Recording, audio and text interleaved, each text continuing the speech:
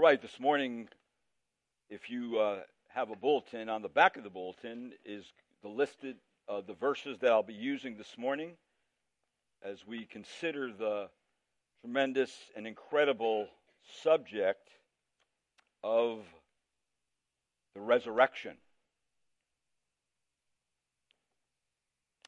Our main text is going to be from 1 Corinthians chapter 15, verse 35 through verse 57. And so take your Bibles and turn there, or you can also look at the back of the bulletin as I look at those passages. But before I look at scriptures this morning, let's bow together in a word of prayer. Thank you, Lord Jesus, for your great love and kindness to us this morning. We gather here today because, as we do every Sunday, to worship you because of your death on behalf of sinners, and because, Lord, of your resurrection. And Lord, if it was not for the resurrection, we would have no hope. But because of the resurrection, you finished everything the Father gave you to do in respect to our eternal salvation.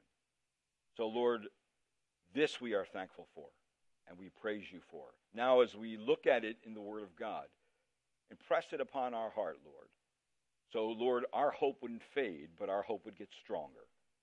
And, Lord, we would live each day to the glory of your name, knowing what you have done and what you're going to do. And I pray as we do that, our hearts would be filled with thankfulness and praise to your great name. And I pray this morning in the name of Jesus Christ. Amen. Okay, I want to just mention, first of all, that the heart of the gospel is the resurrection of Jesus Christ.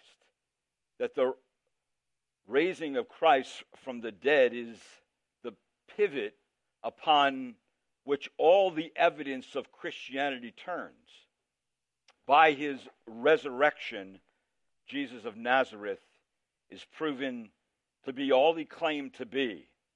He has accomplished all he undertook, and that his work was complete, and that his sacrifice was accepted by the Father. So Christ's sacrifice on the cross met all the claims of God's justice. Without his death, our salvation would be impossible, as mentioned in the epistle to the Romans, which is the first passage in the bulletin, that says, "For the demonstration, I say, of his righteousness at the present time, that he might be just, and the justifier of the one who has faith in Jesus." Now, but if Christ had not risen from the dead, his death upon the cross, rather than being a ground for our eternal salvation, would actually have been an occasion for our despair.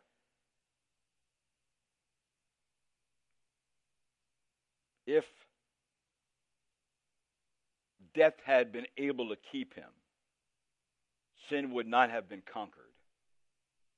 Therefore, the resurrection is the very basis of the church. Everything hinges upon it. Without it, all else would be vain, empty, meaningless. That Christ's resurrection guarantees our resurrection.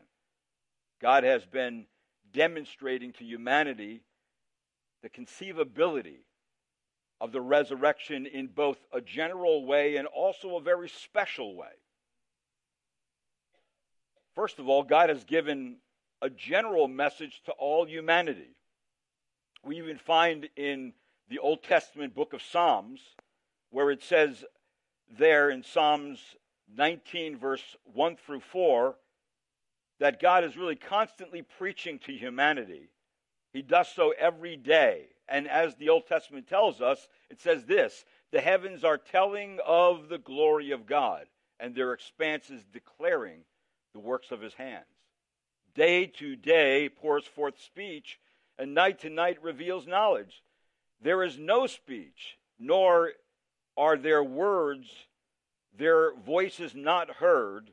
Their timeline has gone out through all the earth, and their utterance to the end of the world." In other words, God is speaking through creation and saying to everyone, I'm here. I'm here. Every day you walk outside, God is saying, I'm here. See, that's a reminder. So we who live here in the Northeast have the privilege of experiencing all 4 seasons. When I was in California, it came fall, and I looked at the curb, and there was like 2 leaves there. And I said to somebody who lived there, is this fall? And they said, yeah, that's about it. A week later, you're out of fall. Here I says we have mounds of leaves. But if you just think about the season, summer, it speaks to us about God's bounty. God lavishes the riches of his goodness upon humanity every single day. He supplies from the earth a great abundance of food for mankind. He supplies to our ears singing birds, people having fun with laughter, the rustling of the leaves of a mighty oak as a gentle summer breeze blows through it, the ocean waves beating against the shore. He also supplies abundantly for our eyes, so we're able to see beautiful landscapes and sparkling water on a lake and different creatures with their many colors and peculiar mannerisms. The foliage, which with its many different shapes and kinds and colors, all these and more is screaming to us that God is creative and he's given us a bounty in this earth. Also, then we come into autumn.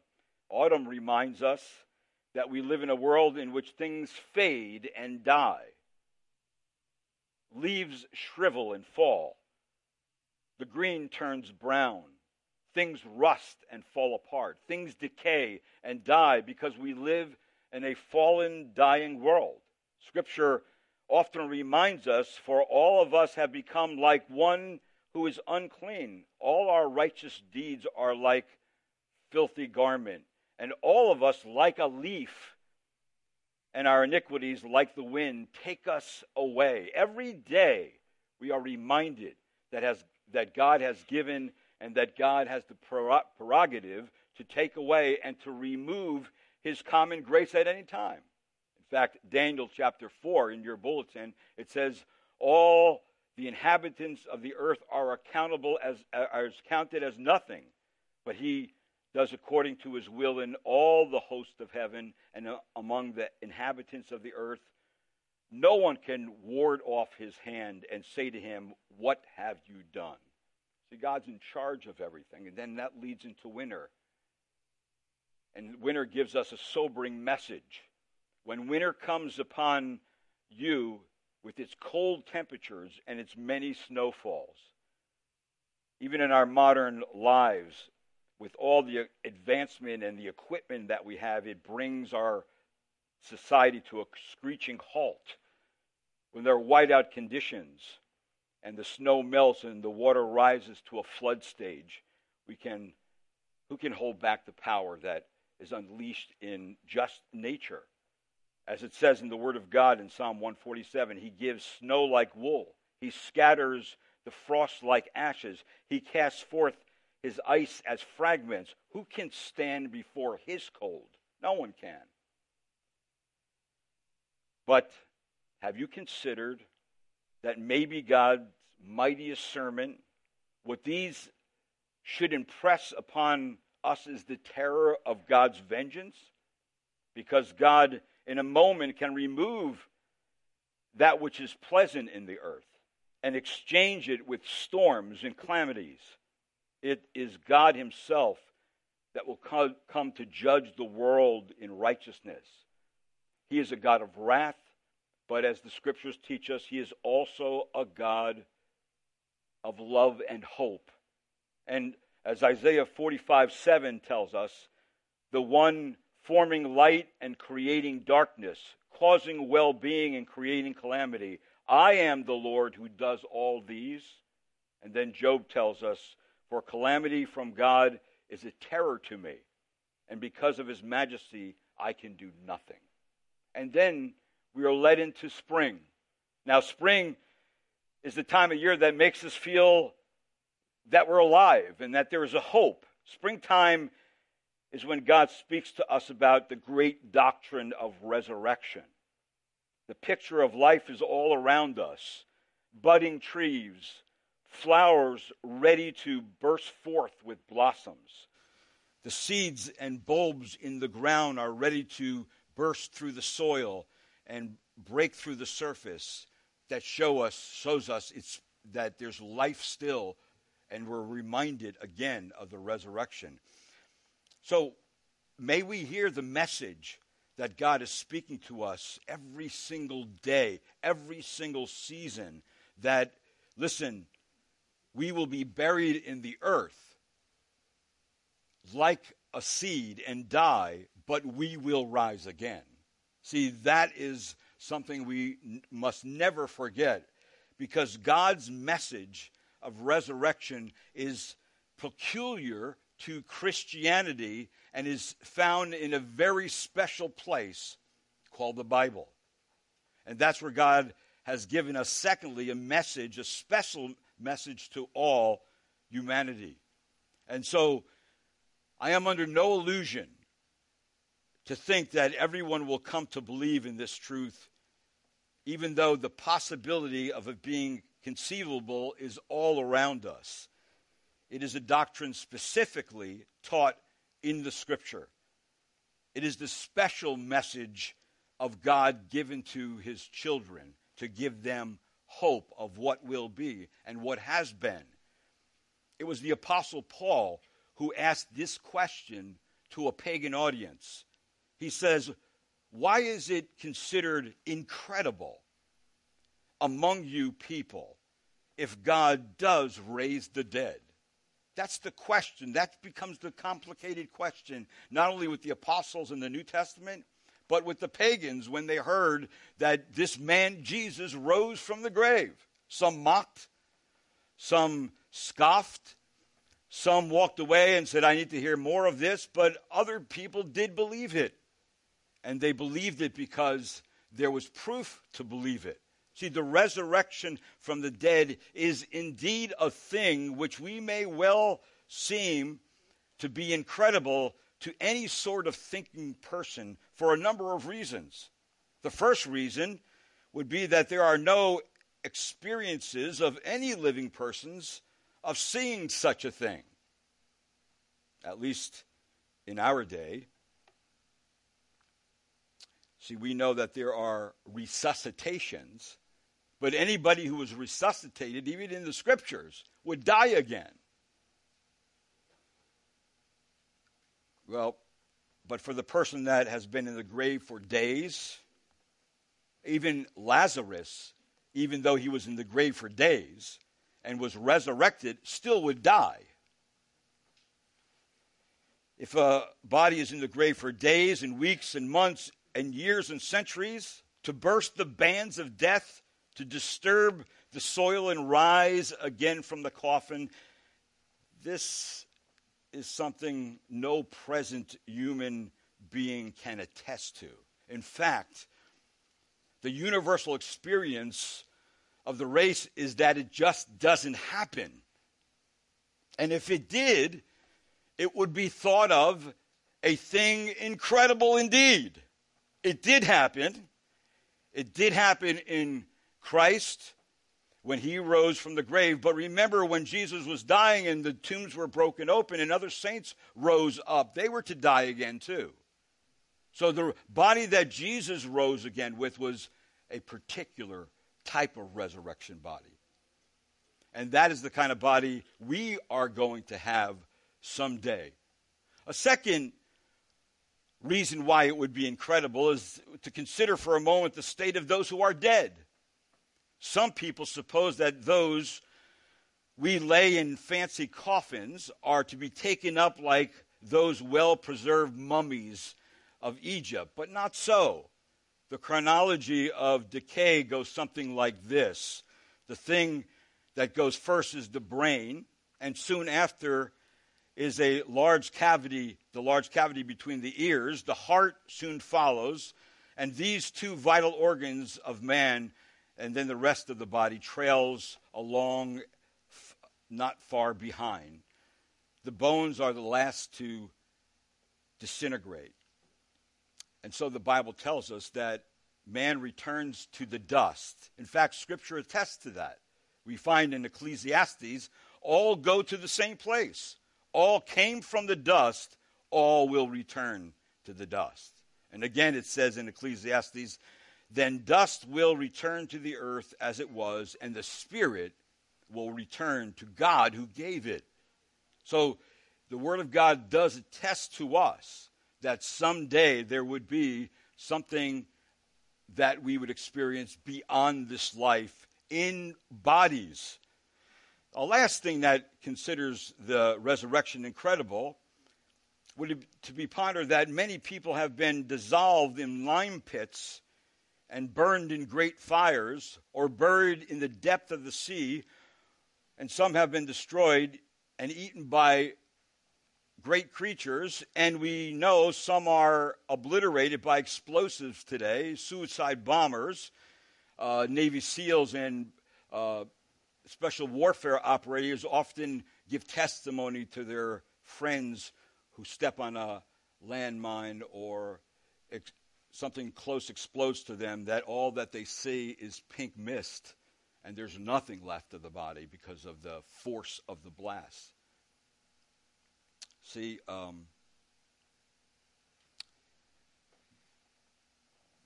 why you'll find the particles of people under every tree, in every crevice, in every corner of the world. Shall these particles live again? Is that not indeed an incredible thing to think about that? Yes, that is the great teaching of God's Word, the Bible. It is found right in chapter 15 in the 1 Corinthians that God will raise the dead. And if you notice in verse 51 and 52 of chapter 15 of 1 Corinthians, it says, behold, I tell you a mystery. We shall not all sleep, we shall be changed. In the moment, in the twinkling of an eye, at the last trump, for the trump will sound, and the dead will be raised imperishable, and we shall be changed. Now, the Scripture proclaims that. The resurrection is an incredible thing. And there's no analogy for such a resurrection as we speak when we talk about it from the Bible. There are those who claim there are analogies, but they all break down at closer inspection. We have heard of the caterpillar. One day it turns in upon itself to weave its own cocoon and build its own coffin. And then in time we see the chrysalis break open and a beautiful butterfly soars into the air. We are told that this is a picture of resurrection. It is a beautiful picture, no doubt, but it is far from the picture of resurrection.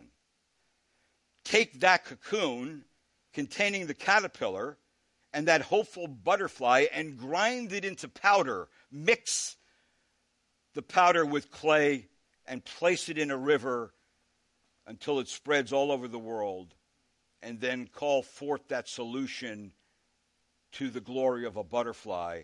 Now that would be closer to a picture of resurrection, but it still doesn't come to the place where the Bible speaks of. So there will be questions, no doubt, and there will be answers when resurrection comes up. And I want you to notice in our text in chapter 15, verse 35, it says this, but someone will say, how are the dead raised? And what kind of body do they come? See, we should not remain foolish concerning the resurrection, because it does touch all humanity. In fact, one of the first things we see here, it says this in verse number 36. It says, "O you fool." In other words, the message is right in your garden. You can't miss it. And this is what he says in verse 36. That which you sow does not come to life unless it dies. And it's the picture of putting a seed in the ground and covering it with dirt. So the seed must cease to exist in its original form as a seed before it can come to life in its final form, a plant. See, the identity is preserved, but the difference will be extraordinary. In verse 37, it says, "And that which you sow, you do not sow the body which is to be, but a bare grain, perhaps of wheat or something else." See, the seed dies with the exception of a particle almost too small to perceive, which is the real life contained in the wheat. There's a great difference between the original and the final form. The seed looks nothing like the natural plant. The seed changes radically, but continues in the same state. See, according to the Word of God, so shall it be in the resurrection of the dead. The body is here as a shriveled seed. It is put into the grave. It rots and decays. But God preserves within it a sort of life germ which is immortal, which will live again. Notice verse 52 of 1 Corinthians 15. It says, "In the moment, again, in the twinkling of an eye, at the last trump, the dead will be raised imperishable, and they will be changed. For the perishable must put on the imperishable, and the mortal must put on immortality." In other words, it is God that causes the change. Verse number 38. "But God gives it a body just as he wished, and to each of the seeds a body of its own." So everything, whether it's heavenly, whether it is in the ground, God has given a body. And you never have to ask how, for an all-knowing, all-powerful God will make the seeming impossible possible and bring it to pass. So, of course, look out how God will change the earthly body to a spiritual body. And that's what he picks up in verse number 42. He gives several contrasts for us to gain some understanding. And the first contrast pertains to durability. And notice what it says in verse number 42. "So the perishable," remember, must put on the imperishable. So also in verse number 42 is the resurrection of the dead. It is sown a perishable body. In other words, in the bodies that we have now, every nerve, every blood vessel tells us we must die. It is subject to eventual death. We are full of sufferings. We are full of aches and pains, which remind us that we can only remain here for a limited period of time. Psalm tells us in chapter 39, verse 4, it says, we are just transient in this world. And Job says, man is born of woman, is short-lived and full of turmoil. Like a flower, he comes forth and withers. He also flees like a shadow and does not remain. But in verse number 42, it's the resurrected body is durable. It is subject to neither disease, nor decay, nor death. It says there, it is raised in an imperishable body. And the Bible is stressing that, listen, our bodies are going to go to the grave, but we're going to be raised with a new body. There's going to be a resurrection with a new kind of body, a body that is not a body that's going to perish anymore. It's going to be a body that's going to be imperishable. It'll never die or decay again. A second contrast given in our text in verse 43 is a contrast that has to do with value and potential. Notice what it says. It's sown in dishonor. The body is sown in dishonor. And brethren, you know as well as I know that time and gravity and the effects of sin is not kind to the human body. It is not. And there's not much we can do to stop it. I mean, the health product industry today pulls in billions and billions of dollars so we can stay younger, right? But even then, you're going to die. The body is going to go to the grave. Matter of fact, it's going to go to the grave in somewhat an embarrassing condition. The way it started out ends up in totally a different place. And it's not a place we look forward to. It's not. So, in other words, this world, our bodies are crying that we are going to die someday. We are going to perish someday. However, the resurrection new body has the potential to have a dignity and a brilliance about it, unlike the natural state that we're used to. It says in verse 43, we're going to be raised in glory. That's the way we're going to be raised, with a brilliance, with an excellence about the body. See, that's our hope. That's the hope God gives us. And then there's a third contrast in verse 43, and it has to do with ability. We are sown in weakness. In fact, we're so fragile as human beings, each of us should have a sign on us that says, handle with care. We are really weak and vulnerable. Now, we think when we're young, we're invincible. We think that we're not going to die, that death is far from us, and all those things. All of us think like that. In fact, in my reading of my Navy SEAL books and special warfare books, I ran across a story about a man named Howard Wasden. He was from SEAL Team 6. He was shot up quite severely in Operation Gothic Serpent in Mogadishu, Somalia, which was popularized by Black Hawk Down, the movie. He received the Silver Star for gallantry in action against the enemy, the Purple Heart for injuries he sustained in combat.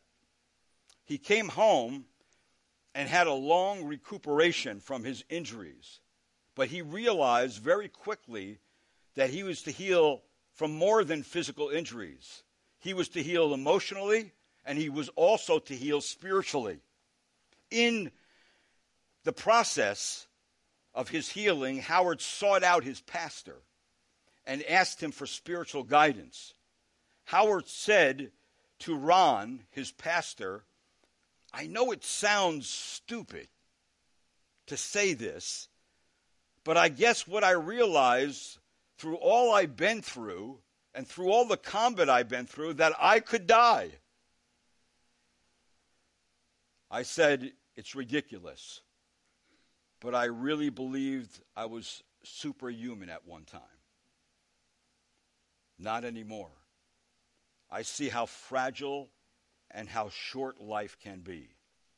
Howard Wasden went on to receive the gospel of Jesus Christ, repented of his sin, and has put his full trust in the finished work of Jesus Christ, his Lord and Savior. So, see, even in those circumstances, a man like who is in special operations thinks he's invincible. But, you know, when the bullets start flying and they start ripping through the flesh, and then you realize how weak and how long it takes to recuperate, you begin to realize, wait a minute, I'm not looking at this right. But it's only when you look at things from God's perspective do you get the right view of life. Do you get to sense that, yes, we are weak and we will die. Think of it, a person must be carried by his family and friends to his own gravesite. He can't even lay himself down in his last resting place. He needs someone to help him. We need someone to help us when we get to that place. But this powerless body, it says in verse 43, will be raised in power. Believers will have superhuman bodies. It will get up and it will never fall again. There's a fourth contrast that he gives in Scripture, and that's the contrast of sphere. In verse 44, look what it says. It is sown a natural body. It is raised a spiritual body. If there is a natural body, it says there is also a spiritual body. So he's saying this, do you have a natural body here? If you pinch yourself, do you feel the pinch? If someone punches you, do you feel the punch? Well, if you feel that, know this, there will be a spiritual body. Now, there will be a spiritual body for those who believe in Jesus Christ, and there will be a spiritual body for those who don't believe in Jesus Christ. Everyone will be raised. Now, of course, the body that is given to a believer is going to be quite different than a body that is given to someone who doesn't believe in Jesus Christ, because someone who doesn't believe in Jesus Christ is going to be separated away from Christ and God and goodness forever in a place called hell. So they will feel pain, and they will feel all the things that go with living a sinful life and not believing, and they will never die in that condition. Death will be no relief to them. See, this body is only suited for this natural world. Someday, we will have a spiritual body perfectly suited for the heavenly realm. And when the believer dies, their spirit will dwell in heaven for a little while without a body, but afterwards they will enter into a house not made with hands, eternal in the heavens, and you and I will be fit for the kingdom of God. You and I will be able to enter the kingdom of God. You and I will be able to sit and see the glory of God with new bodies. We will be able to enjoy that time. So, see, the question that comes up in the text is, what's the problem in the first place that caused people to die that we need a resurrection? Why do we even need it? Well, to understand the problem, look at verse 55 and 56. It says, O death, where is your victory? O death, where is your sting? And then in verse 56, it says, the sting of death is sin, and the power of sin is the law. See, to understand the resurrection, there are two ingredients we need to understand that in our American society, our American society is somewhat difficult to imagine. The first of which is sin. You may ask, why all the violence? Because after all, aren't we really basically good people? Or isn't it true that there is no such thing as a bad boy or a bad girl? Or for that matter, a bad person? See, we know there are bad people, but the thing is that there's worse people than us. And so we think ourselves relatively good compared to someone who's worse than us. See, the media gives us the very idea because, listen, we deserve to look at ourselves like this, to have a healthy self-image. But according to Scripture, what we really deserve is, the Bible says the wages of sin is death. We deserve not only a physical death, but we deserve an eternal death. We deserve the wrath of God for our sin. The Scriptures make it plain that all of us are sinners. Nothing could be stated more clearly in the Bible. Now look at your bulletin, and there's several verses there. Notice in Romans chapter 3, verse 10, it says, as it is written, there is none righteous, not even one. There is none who understands. There is none who seeks for God. All have turned aside. Together they have become useless. There is none who does good, not even one. And then Ecclesiastes 7:20, indeed, there is not a righteous man on the earth who continually does good and who never sins. The Bible says that the heart is more deceitful than all else and is desperately sick. Who can understand it? Well, the Bible says, I, the Lord, search the heart and test the mind. So if you want to be honest and look at the matter clearly, people are on death row as soon as they're born. They're condemned already, for it says in Romans 6:23, he who believes in him is not judged, but he who does not believe has been judged already. And why is that? Because he has not believed in the name of the only begotten Son of God. See, people are condemned to die, and the wages of that sin is death. And we know it is both physical death spiritual death, and then finally, when they die, eternal death. So the problem is sin. And the scriptures make it very plain that if you offend in one point, that you're guilty of it all. It says in James chapter 2, verse 10, for whoever keeps the whole law and yet stumbles in one point has become guilty of all the law. You don't have to break all the commandments. And it's amazing how many people think that their good works are going to outweigh their bad works, and that's how God looks at things. See, the attitude of many people is that they are quite good, and they are certainly sufficiently good enough or better than some people who they know. But, see, no person is good enough, and that's the problem. How good is good enough? Who measures that? Well, it's not about that at all. The whole world is a fallen race of rebels and stands condemned in the sight of God. Yes, God expects perfection for anyone to make it into heaven, but not our own perfection, not our own righteousness, but a righteousness that comes from someone else, a righteousness that comes from somebody who is truly righteous, and the only one who lived a sinless, righteous life was Jesus Christ.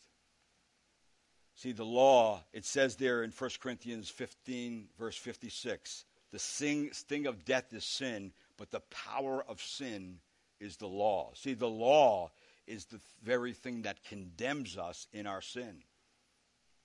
Someone must satisfy God's justice. Someone must step to the plate. So see, the second ingredient that is needed to understand the need for the resurrection is God's justice. The Bible teaches us that God is absolutely just and holy. He is of purer eyes than even to look upon iniquity and sin. And thus, no sin could ever enter into his heaven. No sin could ever enter into the kingdom of God. And the reason for that is because God is just, and he is holy, and he is pure. And he must punish every and all sin. His very nature doesn't allow him to pass over his own justice. So did you ever hear anybody brought into a court and charged with murder? And then the witness gets up and says, well, yes, Your Honor, but you didn't understand that I was a Boy Scout. I was on the honor roll in school. I helped a number of old ladies cross the street. I have a merit badge to prove it. I did this and I did that, and I did another thing. See, the judge is bound to uphold justice.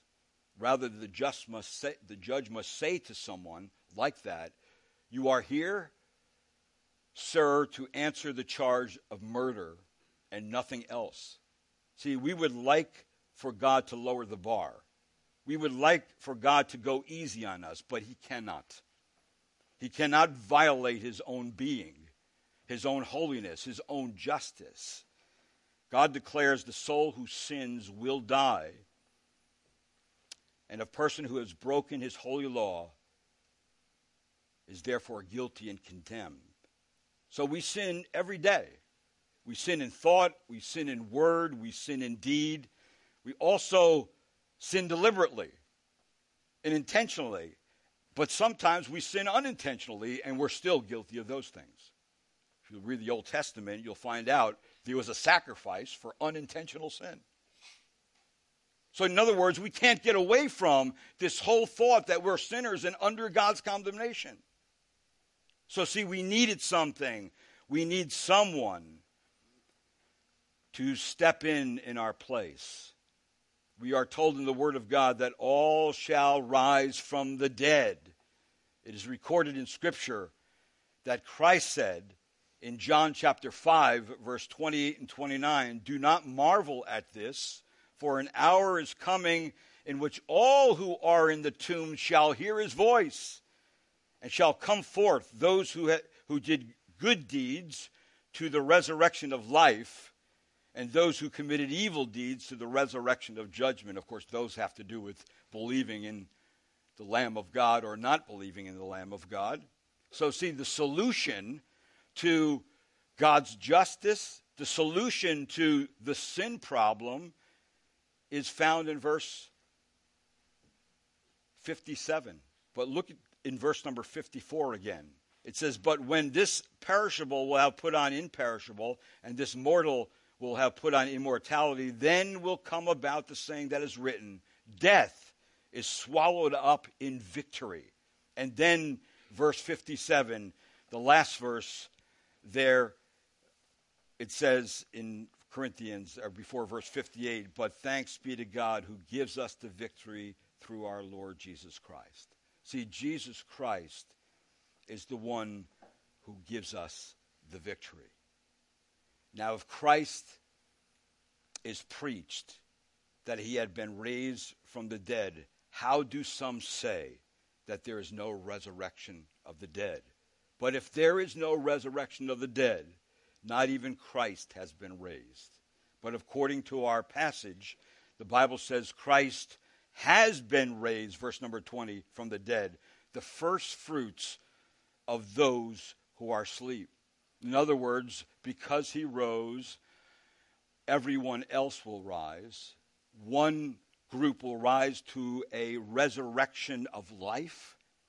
One will be raised to a resurrection of judgment, because God's justice must be satisfied in that judgment, in both the judgment of the saved and the judgment of the unsaved. Because the judgment of the saved is going to be not on whether they sinned, because the sin is taken care of in Christ, but how have they lived their life after they became a believer. And then for those who have the judgment of God only are those who did not believe, did not receive, did not trust in Christ as their Lord and Savior. Therefore, they will be raised to judgment with a body that cannot die. So, my friend, will you be with him forever? Do you have in your heart that blessed assurance that you are on your way to heaven? Do you know that your sins have been washed away and forgiven? If you do not, then there is a reason for that. And the reason is this: because you are still trusting in yourself. You're trusting in something that you have done, in some goodness or some merit of your own. That there's some morality or goodness in you that will earn you a passage to heaven. But that's not how anyone becomes a Christian. That's not how anyone who enters the kingdom of God. They cannot get there on their own. We are helpless to save ourselves. My friends, simply agree with God that you are a sinner, guilty as charged, and cast yourself on his mercy and his grace. Say to him, Lord, it was for me you died. I place my trust in your cross. Nothing in my hands I bring, simply to thy cross I cling. See, all who trust in Jesus Christ alone for eternal salvation, who repent of their sin and follow him, are given the free gift of eternal life, paid for with the infinite price by the one who died and shed his blood in the place of his children, who promises that having risen from the dead, he will take you to be with him forever in paradise. See, the ground on which a person comes to Christ is that they are nothing but sinners, and that they have a great need to be washed in the blood of Jesus Christ and be made clean and right before God. Very simply, if you come to Christ this morning, if you have not as of yet, as nothing but a sinner, God will in no wise cast you out, because that is the reason why he came, That's the reason why he died. That's the reason why he rose. That's the reason why he defeated our greatest enemy, death and Satan. You don't need to prepare for it in the sense that you have to clean up your life. You don't need to look at your works. You have no good works. There's none righteous, no, not one. And you know what? You don't even have to consider your feelings, because feelings are so untrustworthy that you cannot say, well, I feel this or I feel that. Because, you're 1 minute you feel this way, 1 minute you feel that way. See, believe because Christ tells us to do so. In fact, it's a command. What you are commanded to do, you may do. Sinners need someone to have mercy on them. Sinners who are helpless and are in a pitiful state need someone to have compassion on them. That person is Jesus Christ. The gate of mercy stands open wide. There's no reason not to come if you haven't. Give up all your excuses and throw them to the wind and come running to the cross of Jesus Christ. Come to the one whose sacrifice on the cross met all the claims of God's justice. Come to the one whose death and resurrection gives victory over the sting of death. Come to the one whose resurrection from the dead guarantees our resurrection unto life. Come to the one whose death and resurrection gives us entrance into the kingdom of God, into which we should be and be with him forever. So do you know where you're going after you die? Do you have serious doubts about where you'll spend eternity? If you have any doubts at all, why don't you come to Christ? All the Father gives me, the Bible says, comes to me. And the one who comes to me, I will in no means cast out. But if you are sure that you're heading for the resurrection of the righteous, then you must remember this. You must remember that there is a judgment seat of Christ. You must live that you will reap a harvest of eternal gain and not loss. You must immerse yourself in God's word to know what he values most. You must even now be concerned about imitating Christ in your attitudes and your actions towards one another, because the Lord is very concerned about those things. So may God help us. May God help us to know where we are going when we die and be certain about it. And then, if we know that, to be faithful to him until he takes us or he arrives. See, the resurrection is the central and crowning point of all teaching, that if Christ did not rise, we're hopeless. We might as well go party and have a good time. But he did rise. So don't go party. Have a good time, but have a good time in Christ. And believe me, you will have a good time in Christ. He gives us a joy that no man could give. And he gives us a joy that no one could take it away. He gives us a peace that no one could give. He gives us a peace that no one could take away. We give it away, but no one could take it away.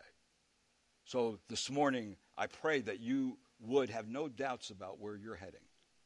And if you do know, praise God for this day that we celebrate the resurrection of Jesus Christ. Because believe me, someday we're going to be raised.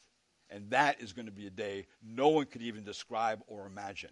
But it is our hope. We don't sorrow like the rest of the world because we have a hope. We will rise again. And we will be with Christ forever. And that's what God says. And I trust what God says. Amen? Let's pray. Lord, thank you this morning for all the work, Lord, that has been done in the singing. Thank you, Lord, even for the work that was done in preparing the sanctuary. Thank you, Lord Jesus, for the work that the Spirit of God does in preparing our hearts to be receptive to the Word of God. Thank you, Lord Jesus, for what you accomplished on the cross and how you defeated our greatest enemy, death, and rose from the grave and then ascended into heaven, and you are praying for us. And you are waiting the day that you're going to come back and split for your church first, and then you're going to come back in your second coming. I pray, Lord, that until that time, those who know you will be faithful in all they do. And those who don't know you, I pray, Lord, they would never forget the message that was given today. And I pray, Lord, they would come and they would confess you as their Lord and Savior. They would come and want to confess their sin, repent of it, and believe in you. And I pray, Lord, that you would grant it to them. Because, Lord, you granted it to every one of us who came in our helpless, sinful condition. And when we came to you, you had compassion on us and mercy on us. And you forgave us. And you made us, took our sin and nailed it to the cross and took your righteousness and put it on our account. So thank you, Lord, that you've done all that. So we definitely have something to praise you about. And I pray this all this morning in the precious name of Jesus Christ. Amen. Let's stand again.